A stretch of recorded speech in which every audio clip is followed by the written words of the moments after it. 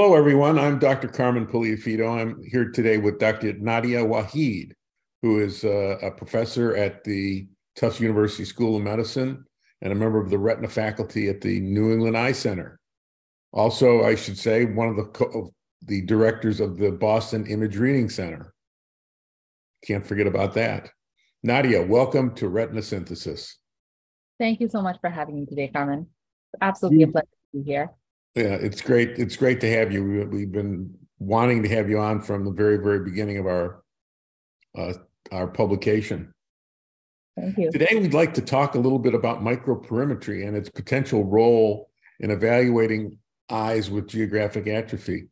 Can you tell the audience what microperimetry is and how it's done?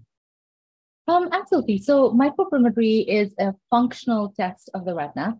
And it's nice because what happens is you project small stimuli onto the central retina, and patients respond by pressing a buzzer and you look at their response, and you titrate up and down the light stimulus that's presented onto the fundus. That has a few advantages over traditional functional testing. One is that it's very closely mapped to the structure, so you can do structure-function correlation. The second piece is it doesn't just test the fovea, it tests an entire area, and you can map out how big of an area you want tested. So it provides that granular structure-function correlation. Also, you can track, especially with the newer devices, you can track change in signal over time. So you can test patients repeatedly and follow up the same areas of the retina and see how they change, over a certain period of time. And I think those are the three big things that make it ideal for testing a disease such as geographic atrophy. How long does the test take per eye? So it's variable. I think that if you have a completely normal subject that, they can generally do it depending on the density and the grid that you use, about 10 minutes per eye.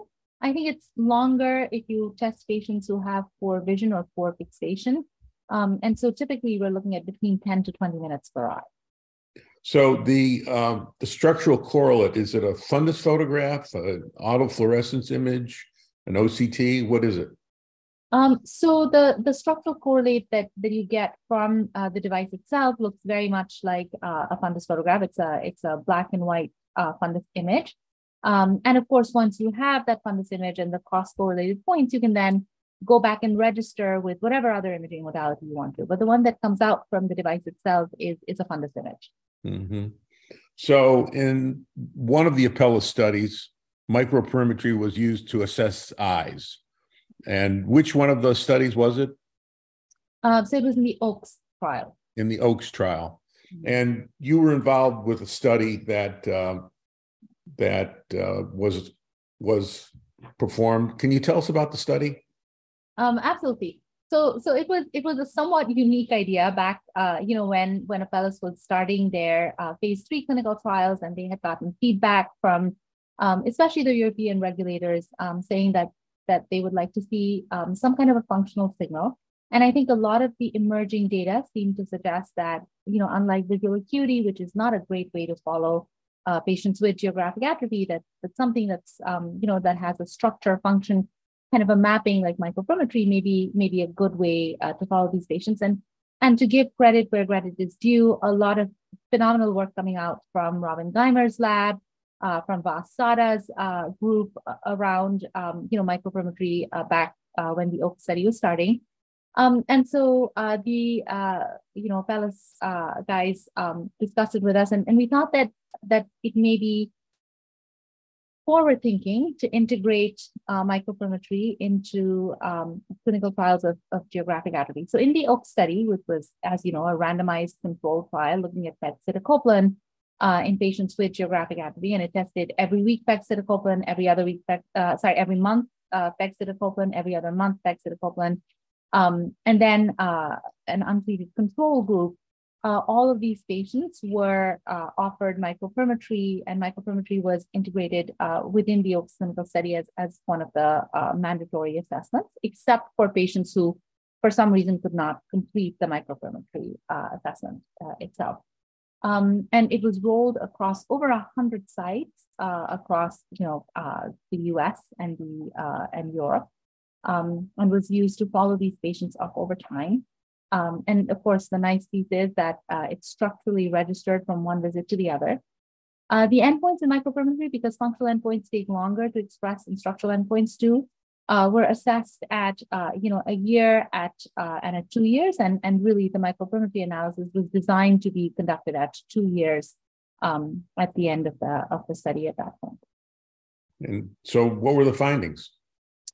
So really interesting. What we saw, and what we expected to see, as with visual acuity, as with any other functional endpoint that kind of just looks at the entirety of the area, we don't see very nice separation between patients who are treated and untreated, just because, when you're looking at just means or averages, they're scanning over a large area, and most of that area is occupied by geographic atrophy already, so it's dead zone. But one of the exploratory analysis that was conducted was one that was designed at the Boston Image Reading Center in collaboration with Eric Mold at MIT, looked at perilesional analysis. And what this analysis really does is it looks at the zone at risk in patients with geographic, which is a zone immediately surrounding the area of geographic atrophy into which we expect the geographic atrophy to grow. And when we looked at that zone at risk in these patients, we found that there was a very strong trend, very similar to what was happening in the structural data, that there was a very strong trend of separation between the untreated group and the treated groups. And we found that that trend tended to increase as time went by. So the trend was bigger, the separation, the differentiation between treated and untreated groups was greater at 24 months than it was at 12 months, which was greater than it was at 6 months. So really, encouraging functional data when you look at that zone at risk, at that region at risk, which is the perilesional zone of the geographic atrophy. So what it really shows is that not only does the area of growth is diminished in the study, but the function of the preserved retina is evidence that the drug is working. Absolutely. I mean, it shows what we had known all along, that if you can stop the photoreceptors and the RPE from degenerating, or if you can slow down the degeneration, that you will slow down functional loss in the areas in which you're slowing or stopping ellipsoid zone and retinal pigment epithelium loss. So I think very nice endorsement. And what was really interesting to me was how all the data pointed in the same direction and all the data was coherent. So the structural data obviously showed that over time you slow down growth of GA, but the functional data also showed that in an equivalent manner, you were also slowing down loss of function over time. Yeah.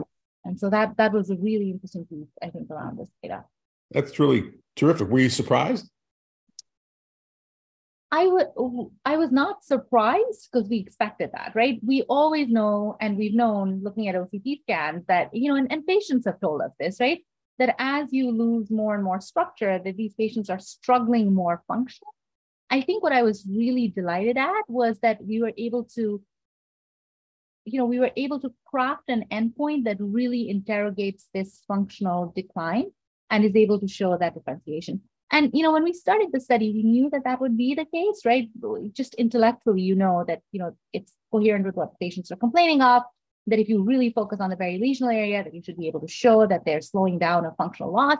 But I think the really exciting part was actually seeing it play out and actually seeing how similar it was to what we were seeing in the structural loss. So I won't say surprised, but really happy that we were able to pull this out, and that was exciting. So in the study, did you study all the edges of all the islands of geographic atrophy? Yeah, so that's a great question.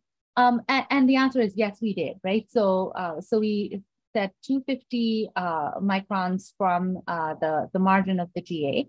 And for multifocal lesions, that meant that it was 250 microns from the margins of each one of the GAs. So the computer program that had been generated at the Boston Image Reading Center, as I mentioned, with Yasin Alibai and Eric Mold, leading this drive, and special credit to Yassine, who was a very innovative thinker around this. The software that's designed creates 250 microns perimeter around all of the lesions, including the multiple lesions in multifocal GA lesions, and then looks at the entirety of that area. Yes. Mm-hmm. So that's a very powerful study then. We thought that the results were really powerful and interesting. Yes. So back in the real world, how do you think microperimetry could be used by a clinician in examining eyes with geographic atrophy? Is there a way forward for that? So I think that's a great question. I think microperimetry is not an easy test to do for these patients, especially patients who have poor fixation. And so I think as far as a clinical trial tool goes, that it's a great clinical trial tool to have. I don't think that it's something that we would routinely use in clinical practice.